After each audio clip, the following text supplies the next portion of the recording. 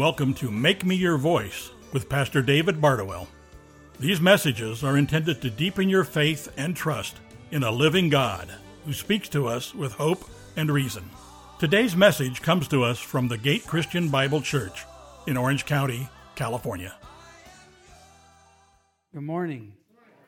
Thank you for coming this morning. As I always said, it'll just be me, myself, and I, and I'd rather have you with me.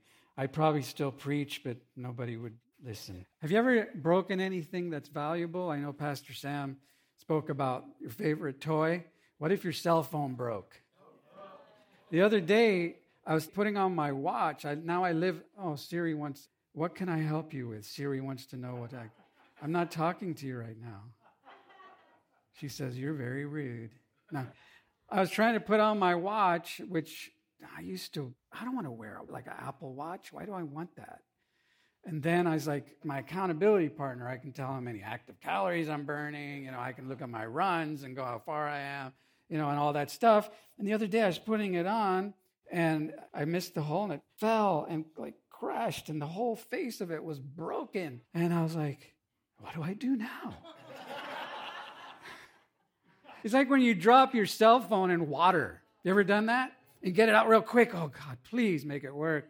And then it doesn't work. And what do you put it in? Rice. And then you're praying to the God of the cell phone. God of the cell phone, please restore my phone. Well, we're looking at Moses. Last week, we talked about how he came down from the mountain after receiving the Ten Commandments from God and looked at the people of Israel worshiping a cow. And he had a cow. And he got really angry, and he threw down the 10 Commandments, and they broke. So imagine being Moses. He literally broke the 10 Commandments. But remember, he's a representative of Israel. So it was Israel that broke the 10 Commandments. So God says, he's talking to Moses on the mountain. He goes, by the way, Moses, I know you're having a mountaintop experience. You love mountaintop experiences, by the way? You're on top of the mountain. We go to a place called Mount Hermon, which is up north in the Santa Cruz Mountains and the Redwoods. And you go up there, and it's just you feel like you're in a different world because you're just being with God and with other people who love God. It's a mountaintop experience. So Moses is having this mountaintop experience. God looks at Moses and says, hey, by the way, Moses, your people? He's like, what do you mean, your people? You're the one that gave me them. He's like, they're the worst congregants in the world. All they do is complain about everything. But God says, your people are having a cultic worship party down in the valley, so you need to go down there. And he goes down and he sees it. He gets really angry, breaks the commandments, throws them on the ground. He burns up everything and gets rid of all the cultic things. So where we are in the story then is God literally said to Moses, just let me kill them all, and I'll start over with you. But Moses says, even though the Israelites are complaining, stiff-necked, stubborn people, I know you love them, God, because you called them. I love them because I'm their shepherd. And I ask that you don't kill them all. So a plague breaks out, and a few thousand of them die. But what we see here is God's compassionate love towards people who deserved destruction. Can you imagine 40 days Moses on the mountaintop? It hadn't been that long, and they're already breaking every commandment. And God's like, why do I put up with these people? But God does more than put up with us. He loves us, and he restores us even though we're broken. And that's what we're going to talk about today. The Lord, in Exodus 34:1, we're going to be in that passage. It says, the Lord said to Moses, chisel out 2 stone tablets like the first ones, and I will write on them the words that were on the first tablets, which you broke, Moses. So we're going to talk about how God restores broken people and broken relationships. So the first thing we're talking about is the God who restores people. God restores us. We are broken. We have hurts, habits, hang-ups, things that we carry around in our suitcase for our life. And God says, give those to me so that I can fix what's broken inside. Because here's the thing, until we can understand that we're broken inside, everything outside is never going to look correct. until we're ready to be restored on the inside by God's grace. So Moses was literally referred to by God as his friend. In Exodus 33:11, it says, the Lord used to speak to Moses face to face, just as a man speaks to his friend. So imagine talking with the God who created the universe, created all things, having a friendly conversation with you, like your friends. Wouldn't that be cool? Well, guess what? That's part of the restoration process that God has done through Jesus Christ. That when someone receives Jesus Christ, that person is restored. The Bible says you're a new creation. You're new from the inside. And then God starts to get us used to that new life. It has to start on the inside. But the cool thing is that when we receive Christ, we get direct access to God like he's our friend. In Hebrews 4:15, 16, it says, for we do not have a high priest, he's speaking of Jesus, the high priest, where he's seated at the right hand of the Father currently. He's our high priest. He prays for us. Do you know that? Is that amazing? The Bible says that Jesus prays for you. That's powerful prayer. Sometimes I don't know what to pray, and I'm like, Jesus, just please pray for me. I don't even know what to pray. We don't have a high priest that cannot sympathize with our weaknesses because Jesus went through all things on earth and experienced incredible pain and betrayal. But we have a high priest who has been tempted in all things like we are, but without sin. Therefore, because of him, let us draw near with confidence to the throne of grace where God is seated, so that we may receive mercy and find grace to help in time of need. I don't know about you, but I need to remember that constantly, every minute, every day, because I have access to God and the throne of grace to receive mercy. Moses got to see God like no one ever had. He descended the mountain and he lays into the people. Let's look at that real quick before we go to Exodus 34. Let's look at Exodus 32, starting in verse 30, just to give us the backstory. It says, on the next day, Moses said to the people, you yourselves have committed a great sin, and now I'm going up to the Lord. Perhaps I can make atonement for your sin. Then Moses returned to the Lord and said, alas, this people has committed a great sin, and they have made a god for gold for themselves. But now, if you will forgive their sin, and if not, please blot me out of your book, which you have written. So basically, Moses is saying, I'll take the penalty. That's pretty amazing. He's been their leader for not a very long time, and they've already complained to him, where's the water? Where's the food? You know, Moses, we don't like it in the wilderness. We want to go back to Egypt. There's constant complaining. And Moses is saying, I love your people so much, God, that I'll take the penalty. Blot me out of your book of life. The Lord said to Moses, whoever has sinned against me, I will take care of that. Okay, Moses, so I know what I'm doing, but you go and do your job. Lead the people where I told you. My angels will go before you, and I will punish them for their sin, but that's not your deal. Your deal is keep your eyes on me, do your work for the Lord. And that's what's important that we understand. Now we're going to jump to Exodus 33, starting in verse 12. We're going to pick up there. Then Moses said to the Lord, see, you say to me, bring these people, but you yourself have not let me know who you're going to send with me. So in other words, he's doubting whether or not God is going to be with him, because God has already said, I'm really ticked at those people. But he said, moreover, you have said, I have known you by name, and you have also found favor in my sight. Now, therefore, I pray you, if I found favor in your sight, Yahweh, which is the name of God, which means I am, let me know your ways that I may know you, so that I may find favor in your sight. Consider, too, that this nation is your people. And he said, God said, my presence shall be with you, Moses, and I will give you rest. Then he said, and this is an incredible statement. Moses says, Yahweh, if your presence does not go with us, I don't want to go. I want to say that. God, if your presence is not going there, I don't want to go there. For how then can it be known that I found favor in your sight Is it not by your going with us, Lord? The Lord said to Moses, I will also do this thing which you have spoken, because you have found favor in my sight, Moses, and I have known you by name. Moses said, I pray that you would show me your glory. And God says, I will make all my goodness pass before you, because the goodness of the Lord is the same as the glory of the Lord. And I will be gracious to whom I will be gracious. I will show compassion on them. But God says this, Moses, you can't see my face, for no one can see me and live. That's how holy God is. And then God said, behold, there's a place by me, and you shall stand over there in the rock. And it will come about while my glory is passing by that you will be put in the cleft or the cave of the rock and cover you with my hand until I pass by, because Moses, if not, you'll die from my holy presence. Then I will take my hand away and you shall see my back, but my face shall not be seen. So let's talk real quick about what that means. What does it mean? Does it mean that God has a human body?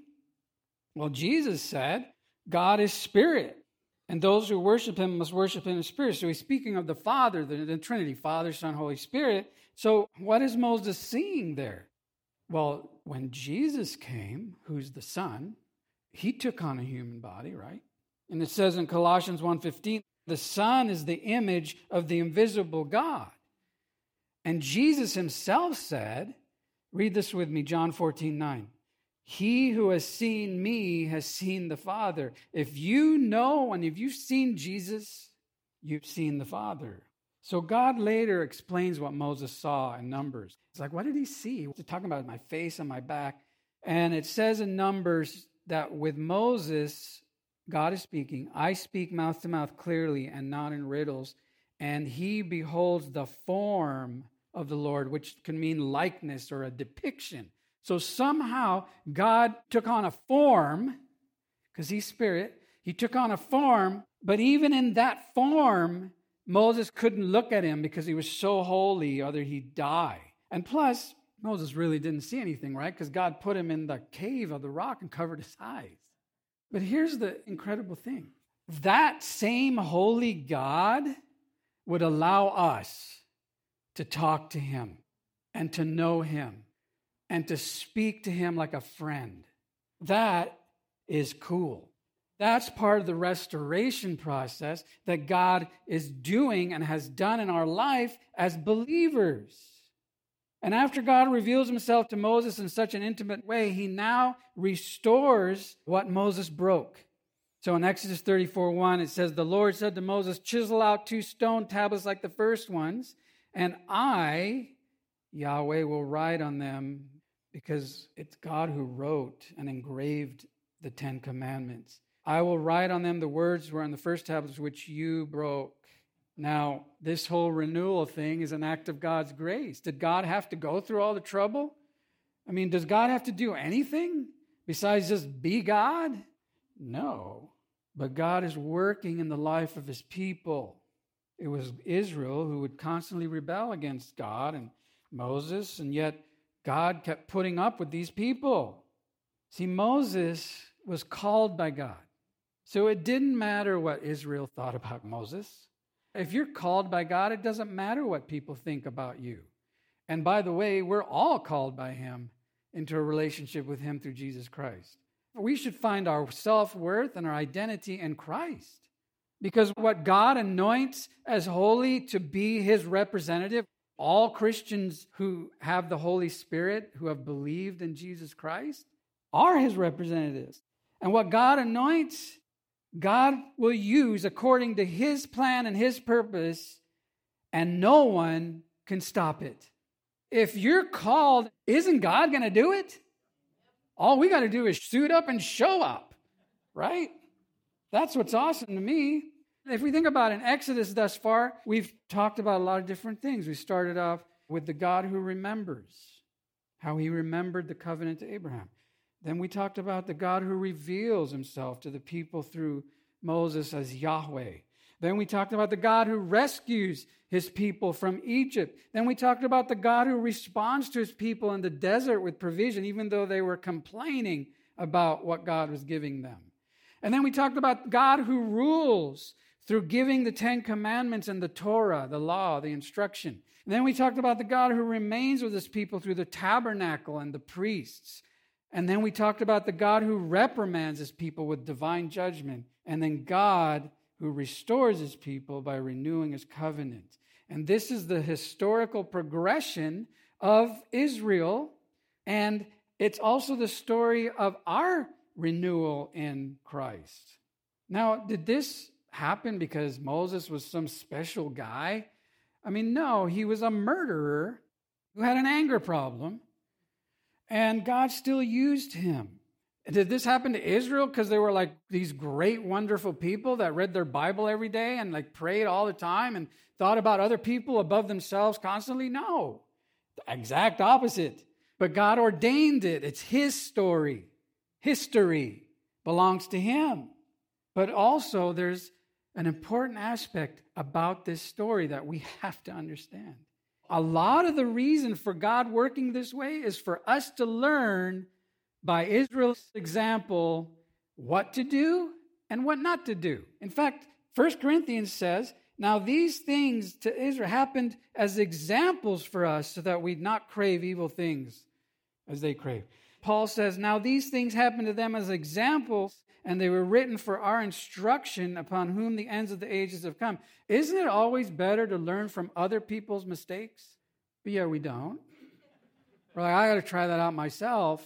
I got to eat that fruit from that tree because I want to see what happens, Now, God, through Moses, teaches us about his love and mercy. In Exodus 34, it says, the Lord passed in front of him and proclaimed, and Yahweh God, he's a compassionate and gracious God, slow to anger and abounding in loving kindness and truth. Slow to anger, think about that. Peter wrote in his letter that the Lord is not slow in keeping his promises, but he's patient, waiting for everyone to come home to Christ. Here's the thing. You ever hear people mocking God and talking bad about God? What if every single time someone said that, they were just turned into smoke like that? A lot of us, if we were God, would do that, right? You're done. Wrong answer. But think about it. The fact that God hasn't done that is pretty amazing and pretty patient. God is in the business of restoring broken things, including people. And then God is a God who restores relationships. Because it's not just about me. It's about the people that God has put in my life. Because here's the thing. Sin is serious. In fact, it was so serious that God sent his son, who had no sin, to die on the cross and take on our sin so that we don't have to die for our sin. That's pretty serious. And the Bible says that when one part of the body suffers, the other part, think about your body. So your body is made up of a bunch of different components. And if they're not working together correctly, you have disease, right? You have disunity. And the body of Christ is similar. So that's why when it says when one part suffers, we all suffer, because we feel that. When all one rejoices, we all rejoice. But here's the other part of it. The Bible says that in the context of relationships within the church, and specifically Israel, when one person sinned, the whole nation suffered. Read about Achan. I always want to do a sermon called My Achan Back, because he took for himself the treasure that was supposed to be for God. And then Israel is wondering, why are we losing the battles all of a sudden? And God's like, wake up. There's sin in the camp. And they found Achan and his family buried the stuff under their tent. And Joshua goes, that's unacceptable. And God did what he needed to do, and he took care of that. Read the story. But the point there was that all Israel suffered because of the sin of one family. We see it in the New Testament, where sin almost destroyed an entire church in Corinth because of the sin of some specific people. The point is this: sin is serious. And if it not for God's grace, we'd be dead in the desert like Israel. In Exodus 34:9, Moses says, if I have found favor in your sight, O Lord, I pray, let the Lord go along in our midst, even though the people are so obstinate. and pardon our iniquity and our sin and take us as your own possession. So Moses stands in the gap for the people. Have you ever done that? Have you ever stood in the gap for someone who needs Jesus? Said, Lord, please pardon their sin. Please bring them into that light so they can see their need for you. And so now God restores Israel with the renewal of his covenant in Exodus 34. It says, he said, behold, I'm making a covenant. It's the renewal. Before all your people, I will do marvels such as have not been created in all the earth, and all the people among you, they will see the work of the Lord. For it is an awesome thing that I will do with you, Israel. Observe what I command you this day. Now, did Israel keep their end of the bargain by doing all that God commanded? No. Did God give up on Israel? No. The New Testament tells us in Romans 11, and Paul is writing, he says, I ask then, has God rejected his people, Israel? No. He says, for I myself am an Israelite, a descendant of Abraham, a member of the tribes. Paul is saying, God didn't forget his people because I'm Jewish, but I got saved. I found my Messiah, or he revealed himself to me. It's Jesus Christ, the Messiah. And that's what God's trying to do with all of Israel. In Romans 11:11, it says, so I asked, did they stumble in order that they might fall? Israel, no. Rather, now check this out, through their trespass, salvation has come to the Gentiles. If you're not Jewish, then you would be a Gentile. You would be a non-Jew, okay? So Jesus says something incredible. He says, salvation comes from the Jews. What he means by that is the whole backstory, starting in Genesis with the fall and the catastrophe in the garden where Adam and Eve tried to take everything in their own hands. The whole story has been trying to restore that relationship that God wanted with all mankind, and he had to do it through his son, Jesus Christ. All that backstory comes from the story of Israel. That's why you can't disconnect from the Old Testament. The New Testament's a continuing story, and we're part of that. In fact, the Bible says that we have been grafted into that tree. But look what happens. Through their trespass, salvation comes to the Gentiles so as to make Israel jealous. In other words, God saved the church partly so that Israel would come to a point in their life, corporately and personally, that they would say, hey, I thought we were the chosen ones. Anyone who believes in Christ is the chosen one. The Bible says Jew, Gentile, male, female, slave, free. We're all one in Christ. It doesn't matter what our background is, who we are, okay? So God gives second chances. I wanted to read from Romans real quick. Romans 11, starting verse 25. Paul writes, for I do not want you, brothers, to be uninformed of this mystery so that you will not be wise in your own estimation. The partial hardening has happened to Israel until the fullness of Gentiles has come in.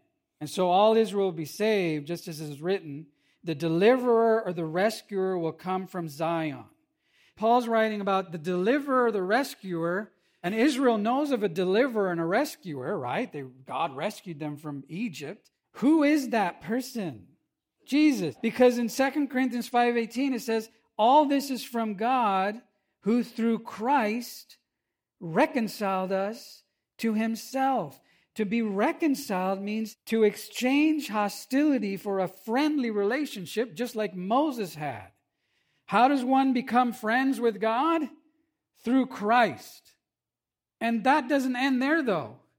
God says, not only that, that's like the awesome thing, but I didn't do it just for you. He says, and he gave us the ministry of reconciliation, which in other words, we're supposed to be reconcilers to people who are broken and lost. That's in relationship. So we're going to end with the finding yourself in the story, and we have an incredible testimony in a little while. But finding yourself in the story, God restores broken things. He restores broken commandments. Broken commandments. Raise your hand if you've ever broken one of the commandments. Okay, raise your hand if you've broken multiple commandments. Galatians 3:24 says, and this is important, the law was given to be a tutor to lead us to Christ. What does a tutor do? Teach us, instruct. So the law was to instruct us not to try and keep the law, but to place our faith in the only one who could keep the law, Jesus Christ, so that we may just be justified by faith. So is there anyone in the history of the world who's kept all the commandments? One, Jesus. Matthew 5:17, Jesus is saying, do not think I came to abolish the law or the prophets. I did not come to abolish, but to what? Fulfill. We are restored and completed in Christ. And like Israel and Moses, we broke the commandments. Because of God's grace, we can be restored through faith in Christ, who kept all the commandments. Next, God restores broken covenant. What's a covenant? It's a promise. Have you ever broken a promise? Does that affect your relationship with the people you broke it with?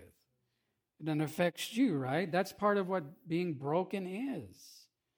So that's why it's so important to let God fix us and restore us from the inside out. And how do we do this? Through the new covenant. Do you know there's a new covenant? Jesus said in Luke 22, this cup which is poured out for you is the new covenant in my blood. See, the Mosaic covenant was based on the law, and sin was forgiven by the sacrifice of the animals because blood has to be the payment for sin. But because of Jesus, who is the Lamb of God who takes away the sin of the world, he actually takes it away. It's not just covered, it's taken away forever. And I don't know why people would choose to live under the Mosaic law and not live under the new covenant, which is way better. I always hear people say, if only I could do better. If only I could keep the commandments. If only I could please God by my performance. If only Jesus, God's Son, would die on the cross in my place so that I could receive God's grace and forgiveness in my life. That's not an if only. That's a it happened. And that's how we're restored. And Jesus says, don't live under the heavy weight of that. In fact, Matthew 11:28, he says, are you tired? Are you worn out? Are you burnt out on religion? Come to me. Because it's about a relationship. Get away with me and you'll recover your life. I'll show you how to take real rest. Rest comes from when you stop trying to earn God's love and receive his love through Christ. And then last, broken communion. We have a broken relationship with God by sin. Isaiah 59:2 says, but your iniquities have made a separation between you and your God, and your sins have hidden his face from you so that he does not hear. Now, that doesn't mean that we still don't sin as believers, but our sin has been forgiven. Now, that's at a forensic legal level. That's why we're justified by faith, not by works. Legally, because God is judge, legally, we have been forgiven when we receive Jesus Christ. But do we sin still? Yes, all the time. And that's why this verse is incredibly important to having that communion with God unhindered. 1 John 1:9, read it with me. If we confess our sins, he is faithful and righteous to forgive us our sins and to cleanse us from all unrighteousness. If, that's the premise, we confess our sins, he is faithful to forgive our sins is the promise. And that's written to believers. Because there's no reason why any believer should be walking around with guilt and shame. No reason. Tell God about it. He already knows. He's just waiting for you to fess up. We're talking about the unveiled face that Ray read in the scripture. That's an incredible thing because Moses was with God and his face would shine with the presence of God. And guess what? We as believers, we have received Jesus Christ and he wants to shine through our life. Sometimes that's through pain. Sometimes that's through suffering. You ever seen persecuted Christians and you go, how do they do that? Well, by the grace of God. But doesn't it shine the presence of Jesus Christ to the world that someone would die for Christ? Well, Jesus knows that pain. And there's a person who's going to share a testimony, Dee Dee Riley, in a minute. It's a story of incredible pain, but it's also a story of hope because Jesus understands. Jesus knows. Let's welcome Dee Dee. Good morning. Heavenly Father, I thank you for this opportunity to share your story. I thank you that even in the midst of pain, that your glory is shown. And Lord, I pray that as I speak, it's not my words, but your words. I pray that you would touch the hearts of anyone here that needs hope. And I pray that anyone that does not know you, Lord, would possibly find you, or not possibly, but would find you in the midst of it. In your holy name we pray. Amen. I was 21. I was going into my senior year of college. My boyfriend at the time and I decided we'd move in together. He was going to stay in the guest bedroom, and that was the plan until it changed. And it did not last long for it to change. He was wonderful. He treated me like a queen. I thought I was living on top of the world. I was 2 semesters from graduating, and then I was going to head into my next step of becoming a pediatric neurosurgeon. In January of 2002, I started feeling kind of funny, so I took a pregnancy test, and a plus showed up. And it came with 2 tests. So I took the second one, and again, it was positive. And thinking the only possible reason that this is positive is that the test was flawed, I went to the market and bought a whole other set of boxes. And by the time I was done, I had 12 pregnancy tests lined up on the bathroom counter, all of them positive. I stood there in shock and terrified. And I was no idea what I was supposed to do. I called my aunt. And I said, I'm pregnant. And she, congratulations. And I'm like, what? I'm 21 and I'm pregnant. What do you mean, congratulations? I was so confused. And she said, no. A baby is the greatest blessing. You'll see. And I don't remember what else she said that day, but I remember feeling capable, loved, safe, and that I could actually be a parent. I hung up the phone, and I remember sitting there, and I was not sure what I was going to do, so I called Nana. And I told her, and again, she, with her very calm and soft voice, if you guys know Nana, you know that she's soft and gentle, and she said, congratulations, and this is going to be a blessing. So then we told our families. And after telling our families, I spent 8 months being pressured into having an abortion. I was told I was not capable. I was told I would ruin my life. I was told I could not be a mom because I was only going to be 22 when I had the baby. Thankfully, at that time, my boyfriend and I had never considered it an option, and so we pressed forward. 1 week before I turned 22, on October 8th, 2002, at 12:43 p.m., Kayla Nicole was born into this world. Now, if you've ever seen an infant, newly born, they look like aliens. Right? I mean, their heads are deformed. I mean, just shaped funny. Their skin is just a weird color. It has just this weird powdery stuff on it. And their eyes cannot fully open, so they make these squinting expressions, and you're like, what's happening? But Kayla was different. Kayla was perfect. Her head was perfectly shaped. She had a perfect color to her, and nurses and doctors would come in and look in her in awe. From the beginning, she was kind of a little bit of an overachiever. 2 weeks later, Kayla's heart stopped, and she stopped breathing. This was the first time I ever remember really pleading with God. And by his mercy, he breathed life back into her. 13 times, she stopped breathing, and her heart stopped. 2 strokes and 1 seizure all happened before she turned the age of 2. In between that time, I married her biological father. I tried really hard to right a wrong. By this time, he had become emotionally and verbally abusive. He would yell at me and tell me I was a terrible person. He would walk out of doctor's appointments to go play golf with his buddies and to drink. He would tell me that I was stupid and I was incapable of making medical decisions, yet he never partaked in anything. He told anyone that would listen that I was making it up, that Kayla was not sick, and somehow I was managed and able to alter the tests that the doctors were running. Lifelong friends walked out of my life. By the time Kayla was 3, I had left him.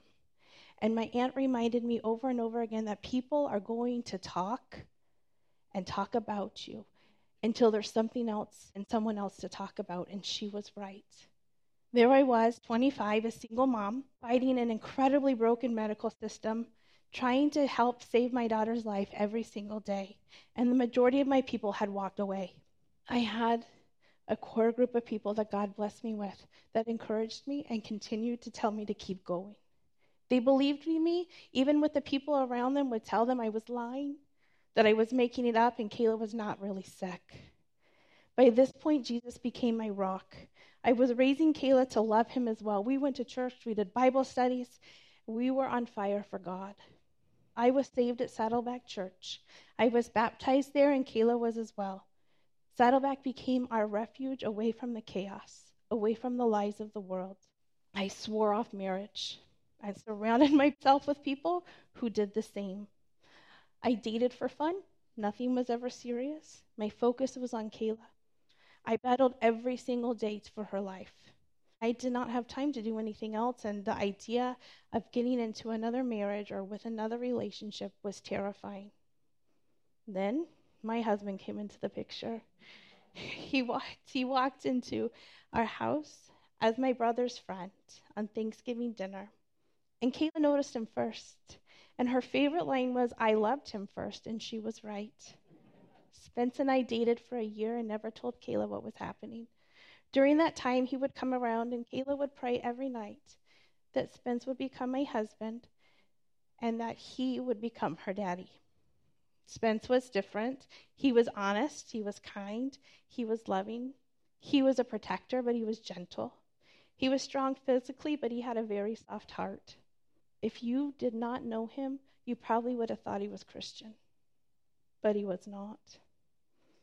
When he asked me to marry him, part of our agreement was that we were going to raise our children in a Christian home. We would go to church on Sundays. We would pray every night and before meals, and that the sacrifice of a Christian's education was something that we would do. On April 2010, we got married. From that day forward, Spence held to his promises. He prayed every night with us. He went to church. Sometimes he stood and sang, but other times he just stood there. He never said a word to Kayla about not believing in Jesus. We went to church on Sundays as a believing family. At the end of every sermon, when the pastors would ask if anyone would like to come into Christ, Jesus into his heart, I would squeeze his hand so hard, just reminding him, maybe today's the day. Today's that time. When he'd ask what I wanted for birthdays or anniversaries or Christmas, it was always something along the lines of, can you please just believe in Jesus so we can spend eternity together? I'm not sure if that was a selling point or not, but it never happened. In June 2011, we had our middle daughter, Cadence, and she was perfect. February 2013, we had our youngest daughter, Kalia. And all the while, Kayla would continue to struggle with her health. She had more rare diseases than anyone knew how to manage. She and I traveled the United States trying to find doctors to be able to help. I put together a team of doctors willing and able, but yet, at the same time, we had outrageous amounts of medical bills because we did. See, having a rare disease is not like having a strep infection or a known disease. It means that there's no treatment path. It means that everything that's done is done off-label. And it means that even if you have medical insurance, you still have an outrageous amount of out-of-pocket expenses because no one thinks what you're doing is necessary. So our family was spending about $52,000 out of pocket every year trying to keep Kayla alive. In 2014, we ran out of money. We did not have enough money to cover our food expenses, to cover our basic needs to survive. Everything we had was going towards keeping Kayla alive. God opened the doors for work for my husband. The only thing was it was not in Orange County. We had to move to the Bay Area. Brokenhearted, leaving family, friends, Kayla's friends, our school family, our people, our doctors. we packed up and moved. I found Jesus even more than I had before because I left everything. I had a medically fragile child, and I had no one to depend on other than him. We also had to find a church. For a year we searched. We were dry spiritually, and it poured into every aspect of our lives. My husband was not a believer, so the salvation of our 3 girls rested on my shoulders. Finally, we found a church, and it's been our home since. Kayla had a great first year in the Bay Area. She met new friends. She loved her new school. She missed her friends down here tremendously and family, but she was happy. Kayla and I traveled at least every other week down to Southern California. We had to keep the continuity of her care the same as what it was here. She had treatments and specialists that we had to come down to. The second year in Northern California, Kayla's health declined, and she was forced to be on the home hospital program. She was too sick and too weak to go to school. On top of fighting a broken medical system, insurance, and traveling every other week to California, I was trying to be a mom to 2 very little girls and a good wife. We also continued to have appointments all over the United States that then took me away from my family. On March 18th, 2017, Kayla stopped being able to eat. She was in pain unlike any other time in her life. She was admitted for 6 weeks to the hospital. While some doctors did everything they could to make her comfortable, others did their best to make her admission hell on earth. More than a handful of doctors told her pain and her problems were all in her head, or that she was drug seeking because the only thing that alleviated her pain was pain meds. Those same doctors would turn down her pain pump when her pain was a 9 out of 10 scale. They refused to administer antibiotics she desperately needed, and they blocked transfers to hospitals who had specialists who could help her. All we could do was pray over and over for God to open the doors on where we were supposed to go for help. Little whispers of the end would creep into my mind, and I prayed them away, thinking the enemy was trying to keep me bound in fear.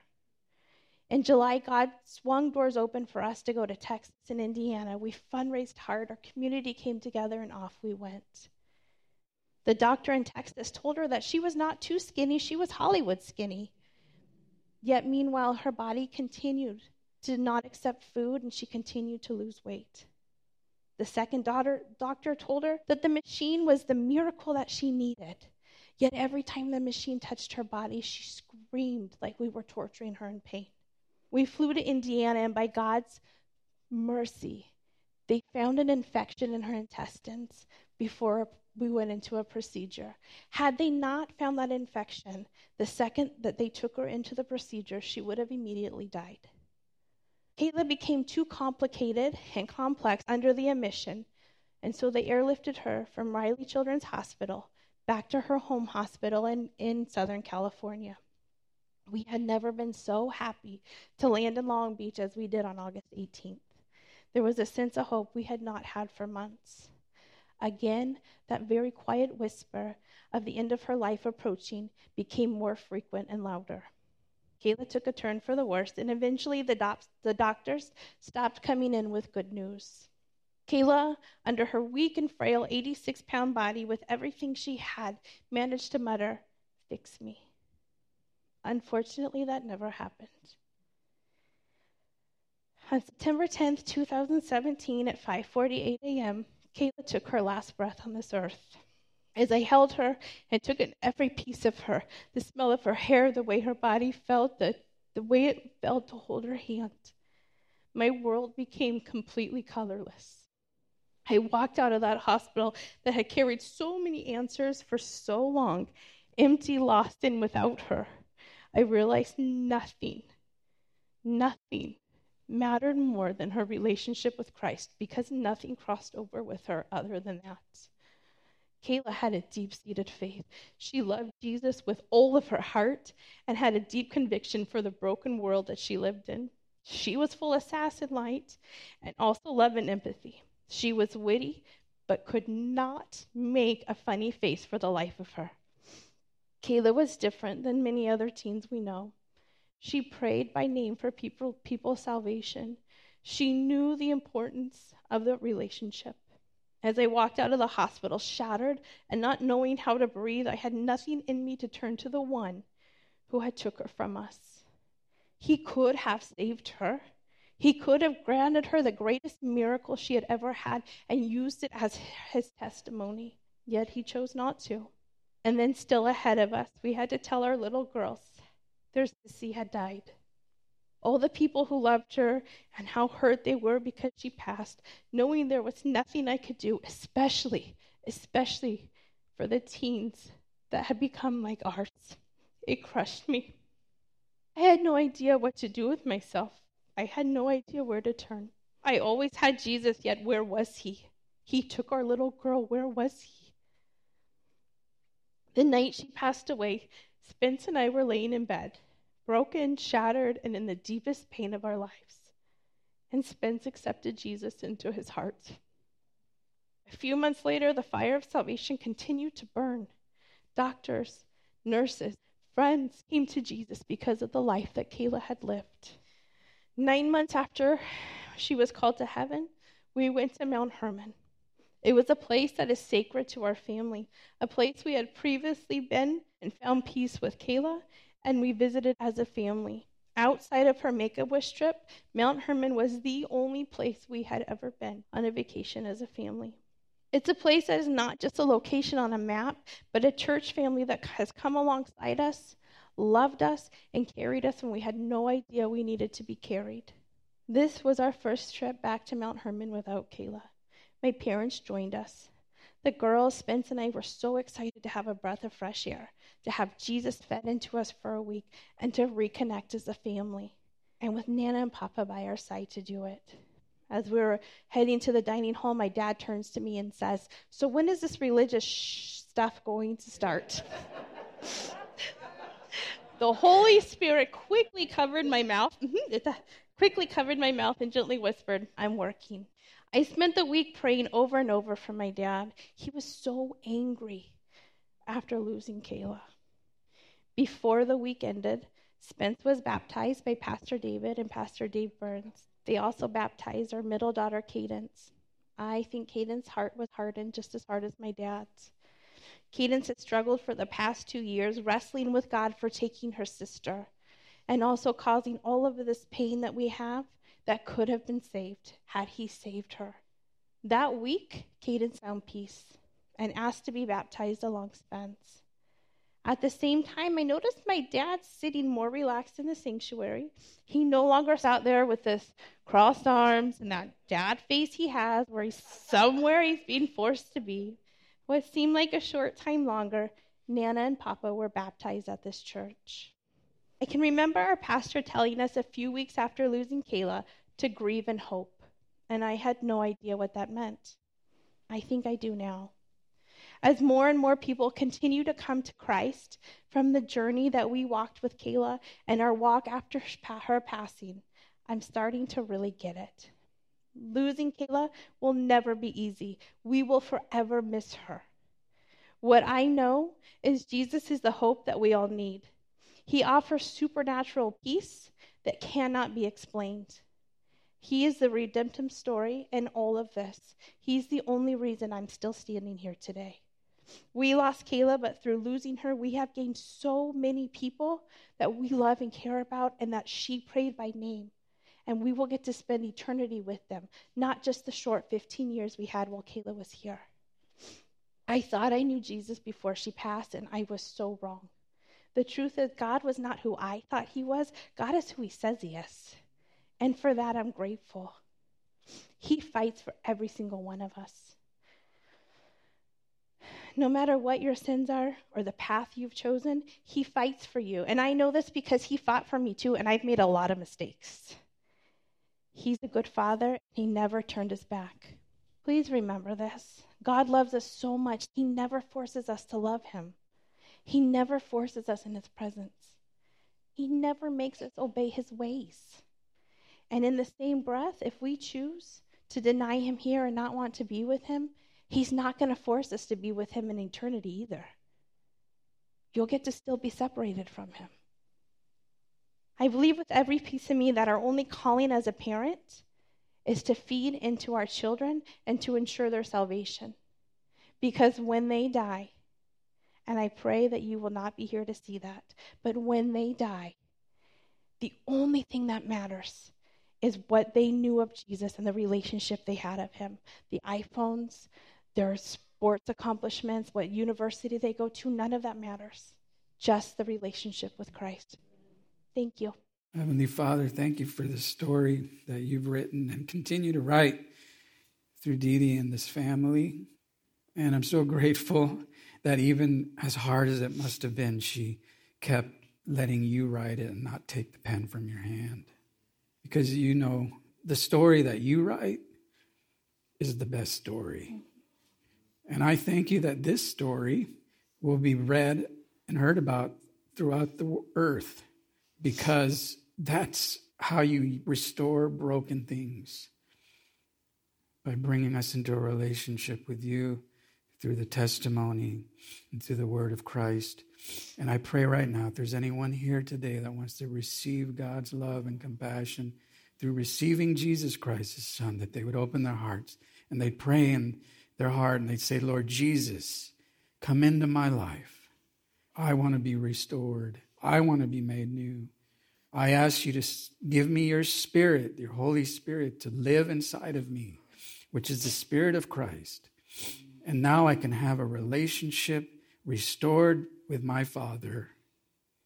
And I can talk to him all day and all night. And you care about every part of our life, even the broken parts, more the broken parts. We thank you, Lord, in Jesus' holy name. Amen. Amen.